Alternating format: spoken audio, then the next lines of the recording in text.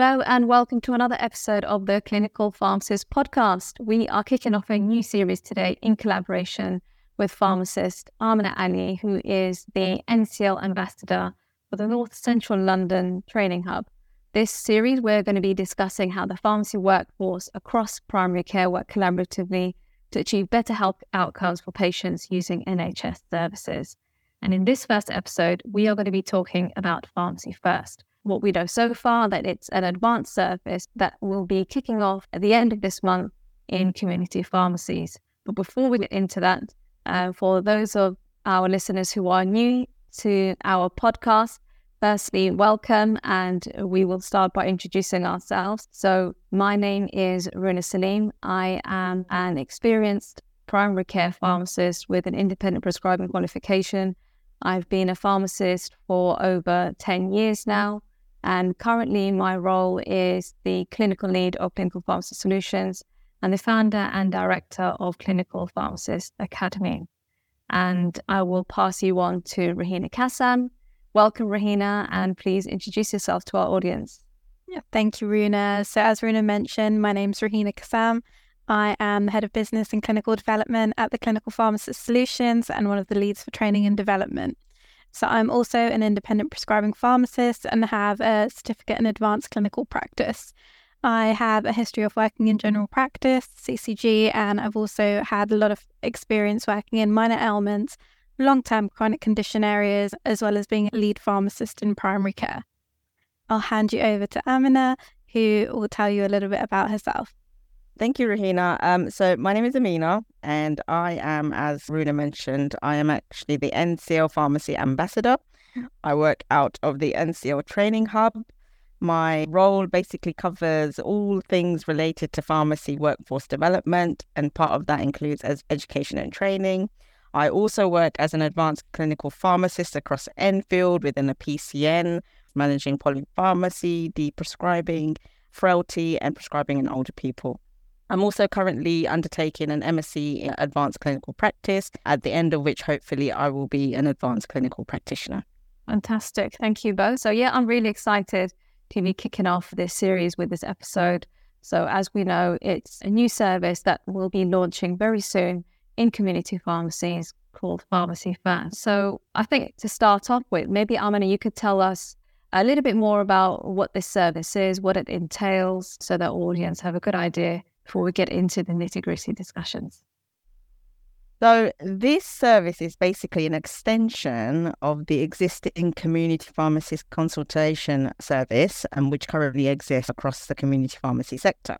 And by extension, there's sort of three parts to this. So this service basically means that patients can be referred from their general practice to their community pharmacist for the management of 7 minor conditions, which include sinusitis, sore throat, otitis media, which is in the ear, affected insect bite, impetigo, shingles, and uncomplicated UTIs in women. So as you can see, this is transformational change, whilst pharmacists are very adept and very skilled in managing sort of OTC queries and recommending OTC kind of remedies for things. This is sort of the next level, because what it will allow is our community pharmacists to actually manage these conditions and provide treatment that wouldn't normally be available OTC. So it might be, for example, an antibiotic, which usually you wouldn't be able to get over the counter, but under this service, you will be able to get from your community pharmacy following a consultation with your pharmacist. Okay, thank you, Amina. I think that was a really good intro into what the service actually is. And I think from my understanding, it is basically what it actually says on a tin, minor illness management in community pharmacies through a PGD. So I think back to our experiences in general practice, it's essentially what an experienced advanced clinical practitioner, whether it's a pharmacist or a nurse with an independent prescribing qualification, would prescribe if they were to manage a minor illness condition. So I think, my first thoughts, it's a huge responsibility for community pharmacists to undertake. I'd expect there to be a lot of learning, a lot of time invested, and really importantly, a good support network around the community pharmacists who will be delivering the service to ensure that, it is safe and it is actually helping patients within the NHS, which is basically to increase accessibility rather than, pharmacists keep referring patients back to the GP. So, Rahina, what are your thoughts when you first heard about this? Yeah, so I think, as we know, like Pharmacy First did exist in some sort of form. So there was originally CPCS, so the Community Pharmacist Consultation Service. So that already had the NHS referrals for minor illnesses, and that was previously within CPCS, and it had urgent repeat medication supply, which was also within CPCS. So this new clinical pathways with the 7 different kind of areas is kind of a very exciting time for community pharmacists to get involved in. As we know, as like general practice pharmacists and working in the area of minor ailments, it does take a lot of training to get there, kind of making sure we're looking after that patient properly. Are we assessing them correctly? Are we looking for all the red flags? Are we safety netting? So it's a really good opportunity for us pharmacists that are actually working in general practice at the moment to be a good support system for our community pharmacist colleagues as well, and just work quite cohesively with them to make sure that we are there as a referral if they do need that as well. What are your thoughts, Amina? I mean, I'm really excited about it as someone who does work in general practice, and I work very, very closely with community pharmacists as well. As I see this as a really great opportunity for pharmacists to sort of develop it into the next stage of kind of delivering clinical services. As you rightly said, the CPCS service has been in place for a while now, and general practice has been able to refer patients for minor conditions, where the pharmacist can then have a consultation and then possibly offer, OTC advice or possibly a product that patient can buy. What is different here is that the pharmacist will be potentially examining the patient, taking a full history as we would do in general practice, and then actually managing the condition with a product that the patient would have not been able to get otherwise unless they had gone to a prescriber. And that management will be through a PGD and a very clear pathway. So it is the next stage in terms of delivering the clinical service, and it will, if done correctly, it will shift a lot of sort of minor ailments away from general practice into the community pharmacy setting. So like I said, this is a really, really great opportunity for pharmacists within the community sector to expand their skills, to grow clinically, to develop, to kind of get those assessment skills, clinical assessment skills, diagnostic skills, and clinical management skills as well. In order to do that, as you both rightly said, we need to work together. We need to support each other. So what I would say is that community pharmacists should reach out to the community pharmacists within general practice and reach out to their GP practices. Just have a conversation, just to talk about what your needs might be in terms of the support that you might require. Whether that be, having a clear communication in place with your GP practice so that you're able to refer your patients back should you find that it's beyond your scope. Whether that be creating or joining an existing, say, support forum like a WhatsApp group along with your GP pharmacist so that you can sort of ask quick questions and get that kind of guidance on things that you sort of may be unsure about. When you start delivering this service, you are going to feel nervous, and there is going to be a time when you need to develop that confidence. And to develop that confidence, you will need that support. The best way to get that support is by getting it from your colleagues in general practice and working together. Absolutely. And I think, as you just mentioned as well, Amina, previously where over-the-counter medications, etc., could be given as part of minor ailments, now you'll be following a very thorough PGD, some guidelines there to be able to prescribe within these 7 areas. I think where the difference is, you're now going to be able to give POMs and prescription-only medications as well as over-the-counter medications. With the prescription-only medications, these may include things such as antibiotics, so for insect bites, for ear infections, etc. So it's really important that those kind of clinical examination skills are put into place, and you're making sure that you're looking at that patient, getting a good patient history, making sure that you're finding out all the information that you need to safely build that consultation for that patient. And I think in general practice, we have like a good structure to our consultation. So maybe if there's any pointers that we can give to our community pharmacist colleagues on how they can approach that with a patient, what they should be looking for, taking a thorough history, looking at red flags, looking at safety netting. Because for a lot of them, it's going to be the first time that they are giving out things like clarithromycin, as we might be doing as prescribers. And so what kind of support networks, what kind of training, education and materials are kind of available for our colleagues out there that are doing this service for the first time? So there are training packages that are available. They are all free access. So there's a training package through CPPE, which you can access, and it covers all the 7 conditions, and it covers the service in general, so you can understand exactly how it's going to work. There are also face-to-face sessions that you can access where you can learn about the clinical assessment skills, learn to use the devices, for example, an otoscope to look inside the ear, looking inside the throat. And these are face-to-face sessions. So I would strongly advise you to get in touch with your local LPC. As daunting as this is, the only way you will learn is to actually do it. So you have to practice, whether that is initially just with family, friends, or the rest of the pharmacy team. You've got to practice, because the more that you see, the more that you will learn. So even if you are feeling a bit apprehensive and slightly anxious about taking this on board, do consult the patient, do go through the consultation, do examine them. If at the end of it you're unsure, then of course you can then go back to your general practice colleagues and maybe get a bit of support. And if you're still unsure, then of course you can refer them back. And actually, we are anticipating in the beginning that we probably will get some bounce back referrals, and we're sort of prepared for that. But if you don't expose yourself, you won't learn. So even where you're feeling nervous, just expose yourself. See the patient, examine them, talk to them, go through the consultation, and ask for help, ask for the support, because we are here. And we're more than happy to support you through this. Perfect. As you mentioned, the LPC are doing different trainings, different face-to-face trainings. Is there any mandatory training requirements for conducting the pharmacy first service? I would say, although it's not mandatory in the sense that, you can't offer the service without it, it's strongly recommended that you kind of complete the program, unless, like us, you kind of do this on a regular basis anyway. Thank you, Amina. I think, as you both said, this is a fantastic opportunity for pharmacists working in the community sector to really upskill themselves and expand their scope of competency. Quite often we hear from pharmacists in the community sector saying that they don't necessarily feel like they're utilizing their clinical skills, all that knowledge that they gained at university. They feel like they just feel like accuracy checking technicians in community pharmacy. So I think, as you said, it's a fantastic opportunity.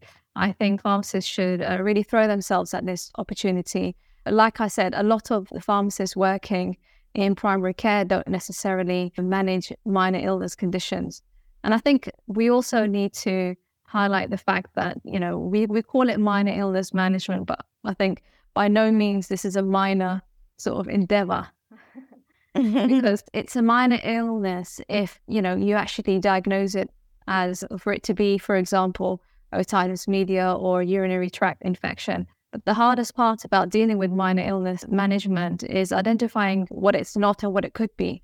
So differential diagnosis is really important. And I think understanding all the, differential diagnosis, all the red flags, and, rather than having just a superficial understanding of the conditions and the treatments, make sure you really understand these things at a deep level to ensure that your practice is safe, protecting yourself as a professional, and you are also protecting your patient as well. And the last thing we want is headlines on the news to say pharmacists under this service cause harm to such and such patients. So I think, as I mentioned in the beginning, and I think I'm touching upon this quite a lot, because within my role as the clinical lead in an organization that looks after about 70 pharmacists and technicians, I can potentially see the real dangers if it's not carried out properly. At the same time, if it is carried out properly, I can see the tremendous help that will be brought to pharmacists and GPs and nurses working in primary care, sort of offloading some of that workload. It's going to be a fantastic help. So I think pharmacists need to figure out the fine balance between understanding when to refer and also, taking on that responsibility of making those clinical decisions, understanding the PGD at a deep level so that you can implement all the guidance and give the patient the treatment that they need based on the presentation that you have in front of you. So, I think my advice to pharmacists is ensure you educate yourself, ensure that you understand all the clinical aspects, know when to refer, understand differential diagnosis is probably the most important thing. And of course, learning about physical assessment, that's really exciting to learn. And I think really important as well. So yeah, I think that's my advice. Any advice you have, Rahina, at all? Absolutely. So I agree with you there, Runa. I think as we see from our own team, we build up these skill sets over years. Like, we can't go straight in and be able to diagnose an ear infection. We have to make sure that we're doing our differential diagnosis. We have to understand what's actually going on with the patient. We have to understand their comorbidities, their polypharmacy. Like, there's a lot of different aspects that we have to do. So as pharmacists, as we are undertaking this service, especially those that are seeing patients, assessing patients for the first time without a prescribing background as well, it's really important that we're following that PGD. We're doing our background reading. We're upskilling ourselves. We're looking at training modules around those specific areas. We're referring onwards when we're not sure or we don't want to take a risk, especially when there's a patient. As pharmacists, as clinicians, first do no harm is what we say we should be doing. So we need to make sure that we are actually following the guidance in the best interest of the patient. If there is any concern, we should be referring it back. As we've mentioned earlier in the podcast, like, we have pharmacists that are working within general practice that may be able to help and advise us. If you do feel that that patient does need a doctor, then just don't take the risk and get the patient seen to, especially if they are acutely unwell. So for us, it didn't just happen in a day. I didn't just go into general practice and say, oh, I can diagnose for UTIs now, or I know how to deal with a chest infection, I know how to deal with sinusitis. I actually put a lot of time into building myself up and upskilling and building up a competency portfolio kind of around those areas before I went in to kind of give those patients the treatment, start those consultations. So it's really important that we're looking at the patient as a whole, and then we're looking at ourselves as pharmacists and seeing what can we do to make sure that we're giving that patient the best care that we can give and make sure that that patient is safe. Absolutely. Sound advice from the both of you. I wouldn't counter any of what you've said. You must stay within your scope, but staying within your scope doesn't mean you don't give things a go. So I just want to say, just in regards to the majority of the conditions that you will be treating, they are infections. So you have the outcome is potentially issuing antibiotics. Now, we always need to remember antibiotics, whether they're coming through a PGD, whether they're coming from the GP, the same principles apply. Is it needed? Is it the most appropriate treatment? You have to determine whether the antibiotic is actually necessary, because we're still having to consider all of the aspects of overprescribing antibiotics, even within this service. So one piece of advice I would give is, often when the patient is coming to the pharmacy, they're expecting a medicine at the end of it. So they're coming to you, they already think, for example, they have sinusitis, they have an ear infection, they have a UTI. So if the conclusion of that consultation is actually no, you don't need an antibiotic, self-care will be adequate, then you need to be able to give that robust patient education and manage their expectations, but also safety net them. So you need to be able to say to them, okay, if this condition doesn't get better in XYZ days, then you can go and see your GP. So make sure you're giving them the advice that is going to make that patient feel like they've had a really good consultation and they know exactly what to do, how to manage their condition, but also they know what to do in case the condition doesn't get better. That's really, really important. I think that's really good advice, actually, Amina. Antibiotic resistance, number one. As pharmacists, we're all really hot on that topic. But additionally, I think there are going to be some times where you do have a tough consultation with the patient. The expectation will be, okay, this service exists, I can just go in and get some antibiotics.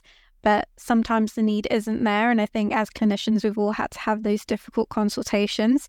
So maybe kind of upskilling around like your consultation skills as well. There's some great packages out there to be able to have to deal with these tough consultations, because I know I've had them. I'm sure that both of you have had them as well. So yeah, managing patients' expectations. But as you said, safety netting them. If you're not getting better within X amount of days, this is what I want you to do. And I don't know, Amina, about any documentation at the moment. Do you know anything about the documentation around Pharmacy First? Yes, so a consultation will be entered onto a system which is GP Connect, and that will basically connect to the GP practice for that patient. So your consultation that you have with the patient will automatically upload into that GP record. It will be very clear who's conducting the consultation, where they've conducted it, what the outcome was, and what you issued. It will all be uploaded automatically. So in terms of the notification for the GP, you don't have to notify the GP. That will all be automatic. It's almost like when the patient goes to a clinic appointment and they get a letter and the letter gets sent automatically. It's almost the same. So the GP will get that notification that you've done that consultation. They'll be able to see what you've done. And if they want to follow up the patient, they're within their clinical practice to do so. But you do not have to get approval from the GP to give the medication that you have deemed appropriate for that patient. So you are conducting the consultation, you are making that clinical decision, and you are managing the patient.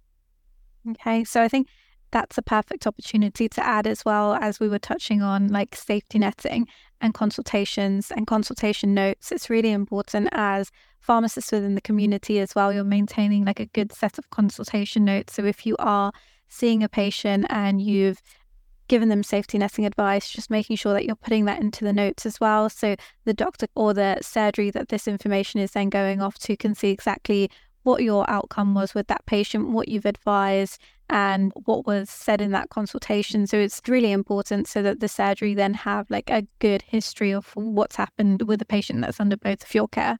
Absolutely. It's part of safety netting, because should that patient present at the GP practice in a few days because they haven't got better or they deteriorated, it's really important for your GP colleagues to be able to see what was entailed in your consultation and exactly what treatment you recommended, exactly what safety netting you did, and what advice was given.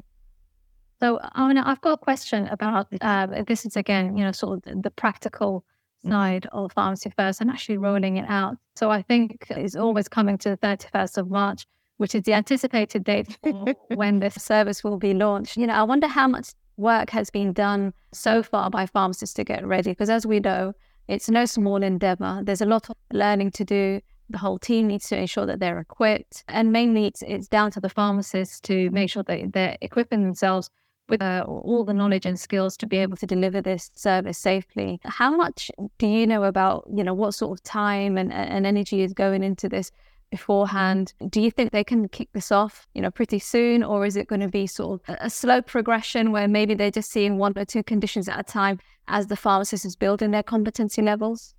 I think it's going to be a very mixed, because it really depends on the preparation and the competence of the pharmacists that are delivering the services. I anticipate that there is going to be a sort of a slow increase in the uptake of the service, which is, I think, the safest way actually to do it. I would prefer that, and I would feel more confident that, my colleagues out there are kind of taking on this service and sort of learning as they go to build up their confidence.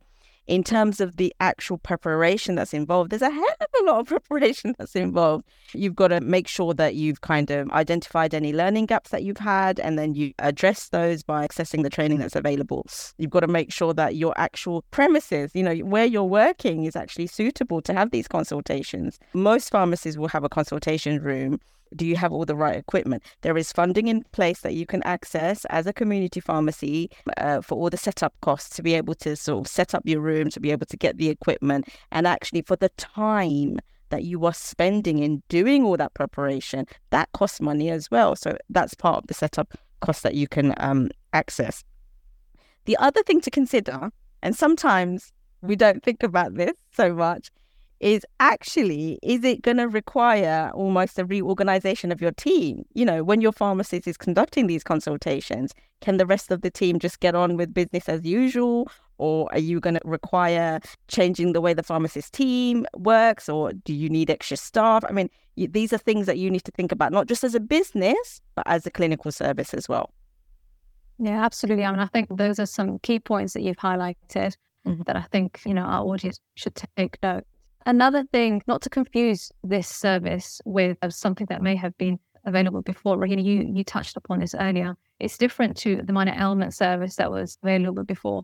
This is actually minor illness management. So when you are referring, in most cases, if you have a look at the PGD, the referral criteria is pretty much the same as if this was being managed by a GP or an experienced prescriber, whether it's a pharmacist or a nurse, in general practice. So the referral criteria is the same. So if you are, implementing the guidance in the PGD and those protocols, in most cases, you will be actually referring on to secondary care. So I think, as I said, obviously at start, you might be referring back to the general practice team more often until you're gaining your confidence. But further down the line, when you know exactly what you're doing, a lot of the referrals are going to be to secondary care. So I think we touched upon, gaining confidence. And one thing is experience and, getting a lot of practice. But a lot of confidence comes down to actually equipping yourselves with the knowledge. And I think the PGDs that are there and the training that's available to be able to kind of deliver this service, I'm sure they've made it pretty bulletproof to ensure that the pharmacists are able to deliver this safely. And, the criteria on when to refer is very clear as well. So, as I said, build that sort of fine line between wanting to refer everything back to the primary care team and, just sort of dishing out antibiotics to everyone. And as I said, that's going to come with knowledge and experience. Is there anything else that you think, the community pharmacy team need to be aware of to be able to deliver this? I think I just want to reiterate again that the training programs are there. But when it comes to things like clinical assessment skills, it's about practice. So whatever you learn within the training program, it doesn't necessarily mean that from day one, you're going to be able to do everything all in one go. So build up your skills through practice. Okay. When I first started doing clinical assessment, you can ask my kids and my husband, I was examining them every other day because it was the only way that I could really kind of build up my confidence. And then even with my patients, this is just my own experience. If I was seeing, so for example, an asthma patient, I don't have to listen to their chest, but you know what? I'm going to take the opportunity and I'm going to ask if I can examine their chest just to get the practice, just to be able to know, okay, this is what normal sounds like. Because actually, sometimes it just comes down to something as simple as that. What is normal? What is abnormal? That's the first step, to be able to recognize that. Once you're able to recognize that, and then you're getting that peer-to-peer support, you build on that. So I will reiterate again, please reach out to your colleagues in general practice. Please reach out to GP practices to get that support. Please get involved in terms of joining whatever support groups are out there. Perfect. I think just to wrap up, it's just making sure that you're working safely, making sure that you're upskilling yourself. Don't be scared to refer back if you're unsure or concerned about the patient's safety. I think it's just important that it will take time to build up those skills. We didn't all get them straight away. It's taken us time, shadowing, experience, multiple courses. So I think, as Amina said, first steps are what's normal, what's not normal. Just make sure that that patient is seen in the safest way.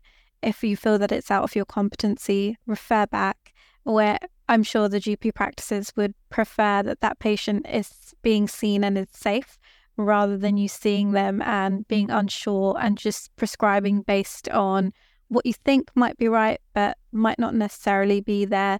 As we've mentioned multiple times as well, safety netting, getting those consultation notes to how they should be. But I think it's an exciting service that's coming into play to just kind of expand those clinical skills, help you to upskill. I think it's your own opportunity as a pharmacist to start to build yourself up slowly. You don't have to do it all straight away.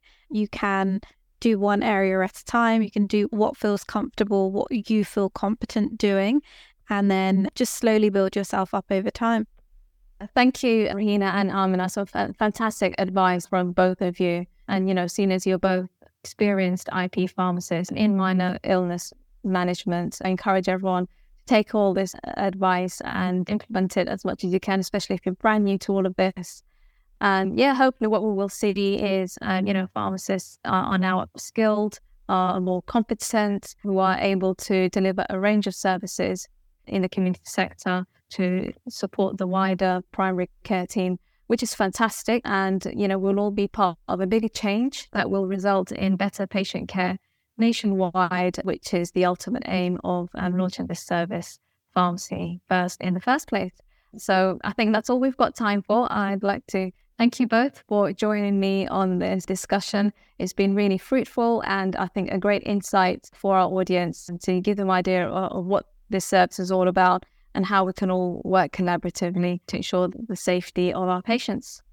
Thank you, Runa. Thank you.